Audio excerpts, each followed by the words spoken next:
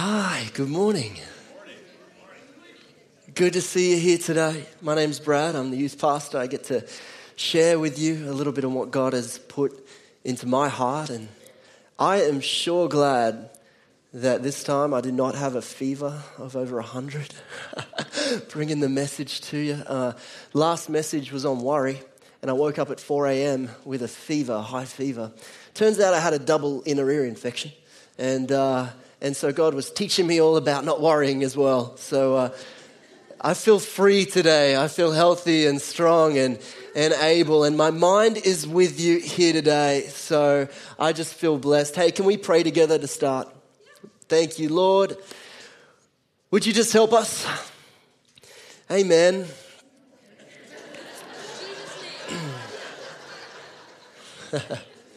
Hey, well, it was 10 years ago that I was walking the streets with a gun and a uniform and a badge as I was a police officer in Sydney, Australia. And I can't believe it's been 10 years already. Some of the stories that I have, I think, have faded away, but other events and memories, I think, will stick with me forever. And this is one of them. We got called through the police radio to go and address a man who had apparently some stolen property with him. And so we thought that was a pretty routine sort of job. And we drove up and there he was. And I got out with my partner. We walked along toward him. And as I got toward him, I realized there was something a little bit different about this man. Something I hadn't really seen before, and it was confusing to me. But all of his nose and his mouth and his chin and face right in this area, it was silver, the color silver. And I thought, this is odd.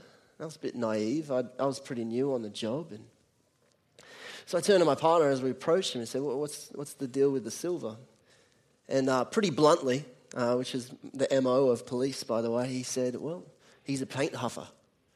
I thought, what's a paint huffer? Okay. And it turns out what he would do would be to spray paint into a bag, this time silver spray paint, and breathe it in order to get some sort of high off it. And you can imagine how bad that would be for your body, right? And so the result, silver face. And so we arrested him and for other things and ended up getting him back to the station. And I got to talking to my partner about him and say, hey, so what's his deal? What's the story? Do you know it? My partner said, actually, he's got an interesting story. He used to be a multi-millionaire. He used to work in the stock market. He had a high-up brokerage a firm. He owned it. And, he made his millions and started dabbling in some drugs, some high-end drugs. And soon started wasting away. He started losing money. He got disjointed with his family. He lost his job. Eventually he lost everything, and there he is on the streets, huffing spray paint. And I don't think that's the first time we've heard a story about someone we would consider very successful throwing away their life in the pursuit of trying to escape from reality. I think we can all think of a famous movie star, actor, actress, musician who has risen the ranks of fame in our world, along with money and influence, connections all over, yet for some reason wishes to escape that and throw it all away in the pursuit of drugs or alcohol or some other such thing. In this world, there are a lot of things that try and take control of our hearts. In Proverbs 16:9, it says, in a man's heart, there his course will lay. So when it comes to the matters of our heart, we need to be diligent. And it's a big, dirty lie that we often think all of our problems will magically disappear if only we had money, if only we had fame, if only we had popularity, if only we had the right connections. Because the truth of the matter is, life will never be built on how smart or savvy you are, on how many connections you have made, on how powerful you might seem. Your life can only be built and sustained by what you have in your heart, or what your heart is all about. And if the heart is planted in foolish things, then your life will really never hold true value. Jesus said, "Anyone who listens to my teaching and follows it is wise, like a person who builds a house on solid rock. Though the rain comes in torrents and the floodwaters rise and the winds beat against that house, it won't collapse because it is built on bedrock. But anyone who hears my teaching and doesn't obey it is foolish, like a person who builds a house on the sand. When it rains and floods come and the winds beat against that house, it will collapse with a mighty crash." I've spoken to you about this previously, but I'm a builder. I like to build things. And I'm also a maximizer at the core of who I am. And so I love to see things going from being not so good to being just extravagant. And so when we bought a house our very first time a year and a half ago or so, I saw lots of projects to have. The projects haven't stopped. It's almost a curse to maximize everything. And so I saw a potential of something magnificent in our backyard where we used to have this old, rickety, small wooden deck. I've told the story before of how I rejuvenated. I ripped the whole thing off and put a whole brand new deck on and built it. But here's the thing. This is the biggest reality check for any enthusiastic builder. The first thing you need to do is dig a hole. Every time. Because what I was given wasn't appropriate for building on. Otherwise, it would have shaken apart. The slope that I have in my backyard drops from 4 feet of height to 12 feet of height. It's this big sloping ditch. And I just couldn't have put a deck on it and think, well, it's going to hold. I had to get sweaty. I had to start digging. Anyone who's ever dug a hole, you know it's not easy. I had to dig something like 8 of them. Hours and hours and hours of sweaty, hard, but very necessary labor in order to build something that was solid. And here's what I feel like God is telling you about that today. We are faced with a reality check of our own very reality. Every single day, aren't we? Of our own circumstances, of what we've been given to deal with, of our environment. Maybe it's a broken family. Maybe it's financial circumstances that are not the best. Maybe it's some mistakes that we've made in the past to lead to a point that we are today. Maybe it's our health. Okay, we can't help that. But I believe today God is saying, you have the power to change your environment. With the help of God, you have the power to completely rejuvenate your circumstance, to completely change and build upon the life that you currently have now.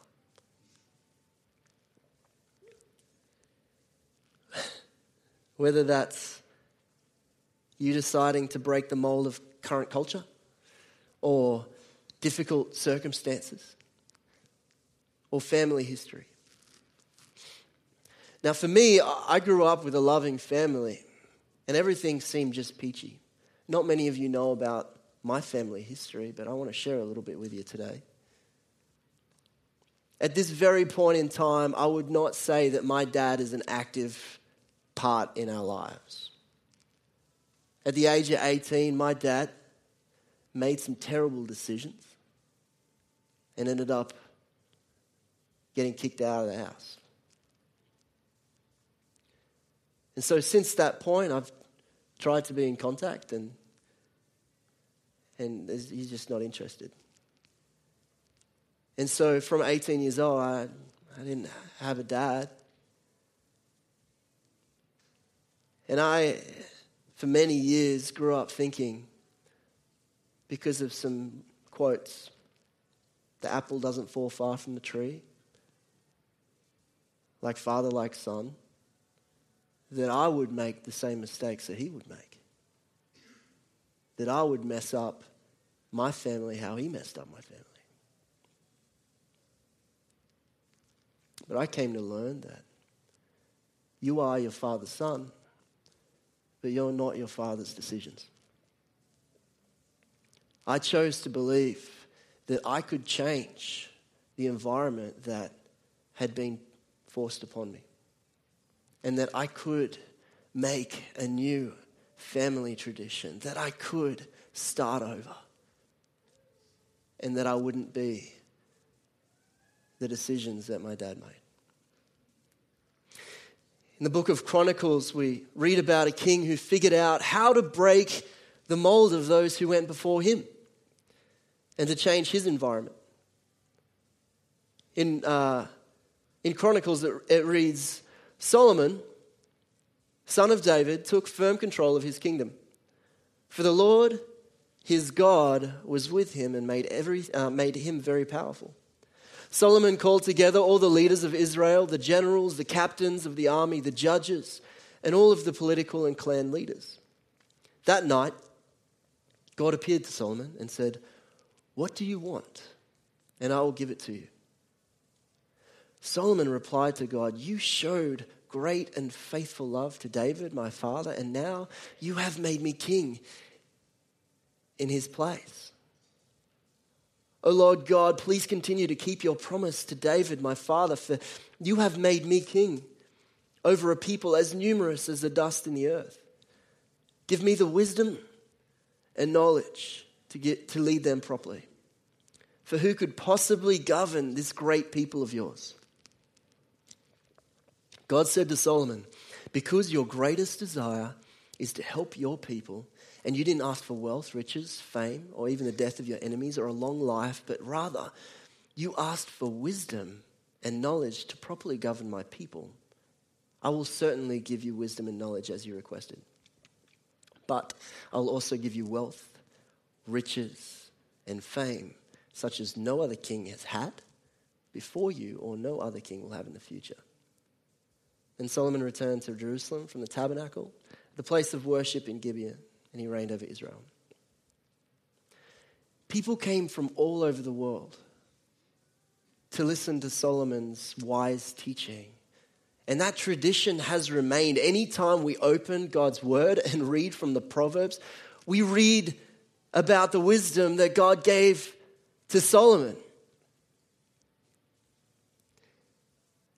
Solomon had every possible resource at his fingertips, yet he chose to align his heart with God's heart. And he changed the world forever. In other words, when you decide to align your heart with him and with the plans that he has for you, you can make a significant difference. I think it's important to understand that when it comes to building a godly life, it doesn't start at a certain age. It doesn't start with, well, when you finally have some certain wisdom or when you finally have some sort of finance to back you up and your vision and your hopes for your life, or when you finally have a new job or when you have a new family. I don't know what it is for you. It all starts with aligning your heart with God's heart. So, there are 3 building bricks that I believe will help us all when it comes to aligning our heart with God's heart as we build our houses together. You know, some people choose to build their lives with worry or depression or irritability or fear or just defeat or mistrust. And they wonder, when a problem comes along, why their whole life fell apart. On more than one occasion, I've been called overly optimistic. And I'm okay with that. I remember when I came to the realization that I was optimistic or everyone else just wasn't, when I was sitting in a planning creative meeting, this is years ago, and for some sort of event I was a part of. And I realized very quickly that I was in a room full of idea snuffers. Yeah, they just wanted to snuff out my creative ideas. One after the other, I would come out with an idea. We can't do that. That's not possible. There's no way we can fund an idea like that. I thought to myself, why am I even here? This is why I love creative meetings with Anne Roth, our head pastor, because she doesn't allow idea snuffing in creative meetings. She will, if you try and snuff an idea in a creative meeting with Anne Roth, she will literally throw a ball at you. Why? Because everything's possible with Anne Roth. If you've ever been part of that meeting like that, you know exactly what I'm talking about. I think optimism today is regarded as kind of flaky or unrealistic or head in the clouds type of behavior. But I like to think of optimism as just another word for hope. I pray that God, the source of hope, will fill you completely with joy and peace because you trust in Him. Have you ever noticed that people who are optimistic are often joyful and peaceful people? Then you will overflow with confident hope through the power of the Holy Spirit. For the past several months, I've been planning summer camp for our students. And I had the privilege to be able to direct this high school camp coming up. Lots of working pieces, though. I love that I get to do that for your kids. And you know, out of the 30 or so men that I asked to come to camp as a cabin leader, only one said yes. Now, camp is in 2 weeks, and I still need another 2 male leaders, and this causes some certain measure of uncertainty, I suppose, in my life. I suppose some might say concern. But I've maintained confident hope that God will bring someone for that. And it's my constant hope that not just a few of us, but all of us would in some way decide to mentor the generation below us, the younger generation. I think that it's not just for a few. It's not just for the people that you think, well, they would be good at it. But it's for you as well, because we've all been given something that we can share to our younger generation. Whatever you think, you've been where they are. You've experienced probably what they're experiencing. And they need you. Jesus said, therefore, go and make disciples of all the nations, baptizing them in the name of the Father, the Son, and the Holy Spirit. Here's what I've noticed about when Jesus gives us direction. He always backs it up with hope. Every time. He'll give us direction or instruction, and then he'll give us hope that we need, because we like to doubt things. We need hope. So let me finish that. Go out and make disciples in all the nations, Jesus says. Teach these new disciples to obey the commands I have given you. There's the instruction. And here's the hope. And be sure of this. I am with you always, even to the end of the age. I found that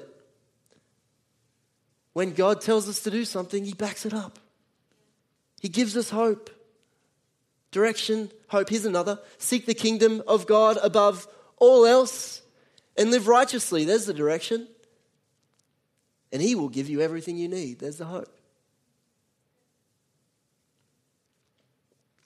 For me, before I was a pastor, the idea of making disciples wasn't a prayer that I was really willing to take on for my life.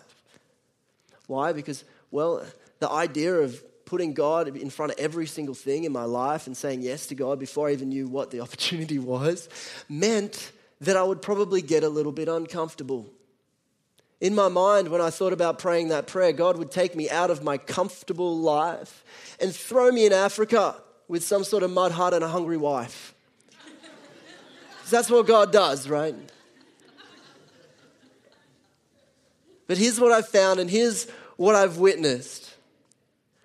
When you commit your plans to God and you seize the opportunity that he puts before you, he'll be with you.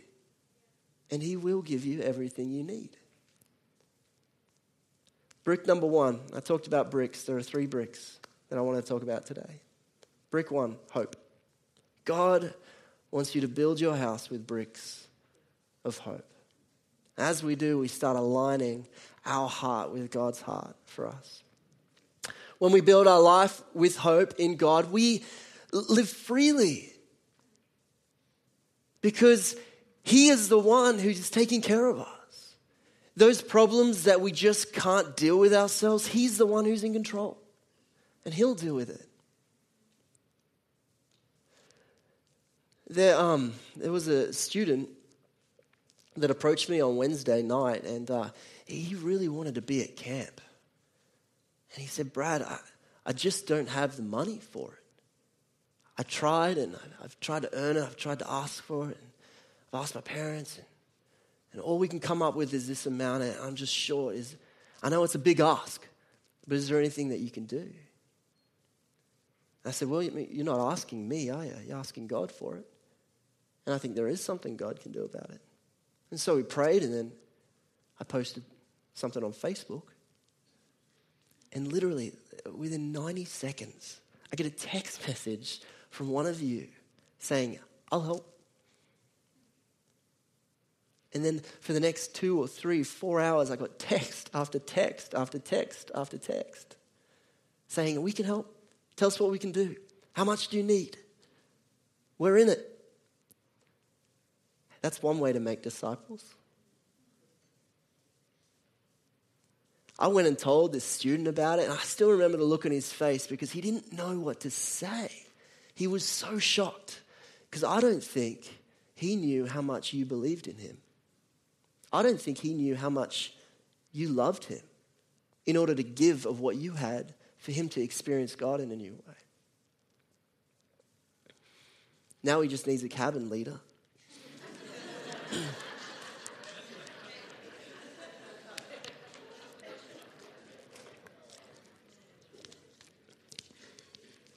And here's the most important part for me. He'd already registered for camp. He was in. He didn't know how it was going to happen, but he knew who was going to make it happen, and he put his hope in God. Not only that, he stepped out in faith, knowing that God would catch the rest. And I think we need to take his lead in that. I think we need to live with that level of faith. I think we need to take the step, even though we can't see the whole staircase, right? I think that we need to live in a way that's more faith-filled in God, saying, God, I don't know how this is going to work, but I know you. And I know you will never drop your child who's living for you and trying to chase after opportunities for you and trying to say yes to you in your name.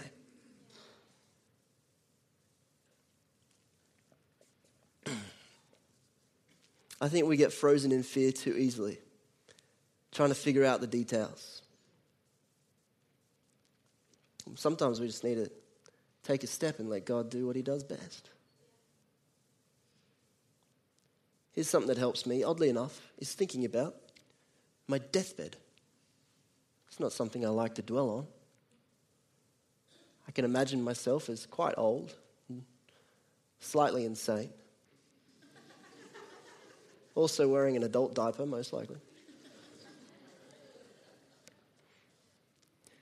I think to myself, there is no way that I'll be laying there thinking, I wish I had less opportunity. I wish I did less for the kingdom of God. I wish that I didn't mentor that student. I wish that I didn't step out in faith. There's no way. I'll be thinking about all the opportunities I missed. That I could have and I would have and I should have, but I didn't. And to be honest, I'm going to be spending a long time with God apparently. I want some things that I can talk about him we have in common. Otherwise it's going to be a long, awkward silence up there.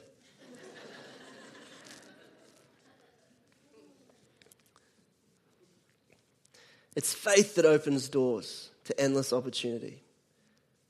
And here's a question for you. Do you trust in God? Do you believe that He has the best for you? Do you believe He's good? Do you believe He's with you? That He sees you? That He will provide? Brick 2 is faith. God wants you to build your house with bricks of faith. A couple of years ago, I had a student who would drive me just dead set crazy. Absolutely nuts. And this is why. Wait, first, I need to tell you what it takes to set up a youth night as a youth pastor. Can you just follow along with me here so that you can feel what I feel? For a youth night to happen, it's hours and hours and hours of preparation. There's at least 15 hours of message preparation so that you can speak something that's comprehensible. There is getting the right people in the right places, the right adult leaders that can come and speak life and hope and courage and faith into a young person's life, to be relatable to where they're at, to help them in their faith journey.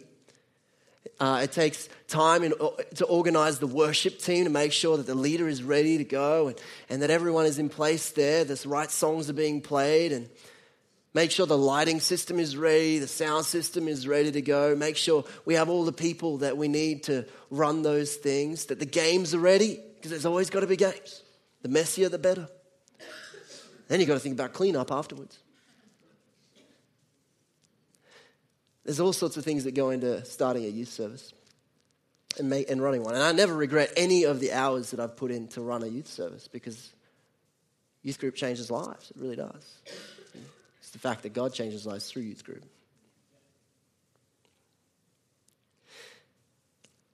So here's why she drove me nuts. After all of those things, finally being ready to receive the student, she would come straight from school, walk in. Brad, where's my food? Every single week. We have been trained to react to a lot of those circumstances with what? Irritability, haven't we? You don't believe me? Get in your car, get on the freeway and drive the speed limit in the fast lane. Let's see what happens. It's cultural to be irritable. And so my first thought of a reaction was, how dare you? Do you know what I put in for this? The nerve.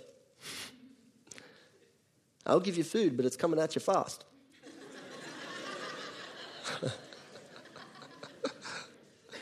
Do you know the work that I've put in for this? All of the hours, all of the people to come and love you and support you. And this is how you say thank you? What about thank you, Brad, for everything you've done? What about how was your day? How's your family? How are you feeling today? Got a fever? I don't know.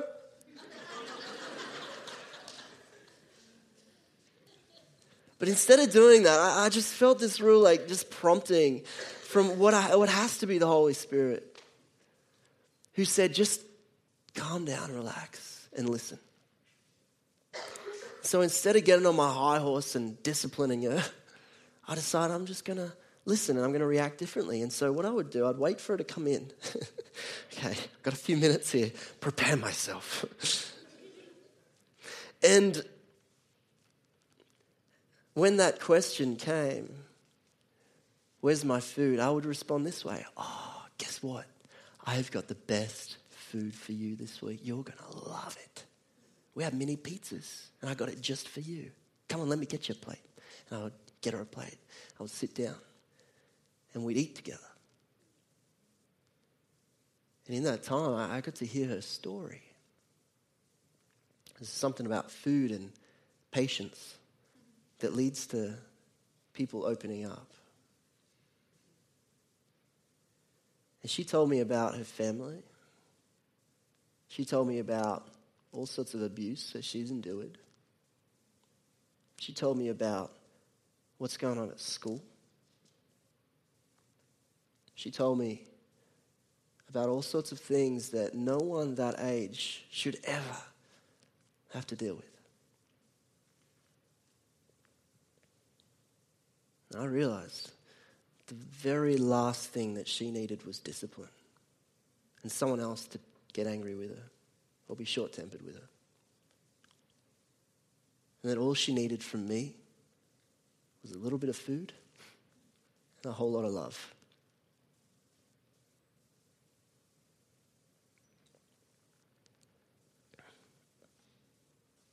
Sometimes we are quick to throw a brick when instead we need to take it as an opportunity to build one in our life. Brick 3, love. God wants you to build your house with bricks of love. Love is patient. Love is kind. Love is not jealous or boastful or proud or rude. It does not demand its own way. It is not irritable. And it keeps no record of being wronged. It does not rejoice about injustice, but rejoices whenever the truth wins out. Love never gives up, never loses faith. It always is hopeful and endures through every circumstance. Like King Solomon, I believe that God is asking you today, what do you want? What is the desire of your heart? And how can you align that with God's heart? What bricks do you need to spend less time throwing and more time building in your life? The wise man builds his house upon the rock. His steady, unswerving, extravagant home. Church life is built one brick at a time. Every decision, every attitude, every response is just an opportunity for you to build your house with steadfast faith, unswerving hope, and extravagant love. And when your heart is aligned with God's heart, there is no amount of opposition, no amount of challenge, no amount of defeat, no amount of uncertainty, no amount of struggle or what feels like hopelessness, no amount of sickness or disease or families breaking up or children running off and doing their own thing. None of that can ever knock down your house. Because you've built it on faith, hope, and love. Let's pray.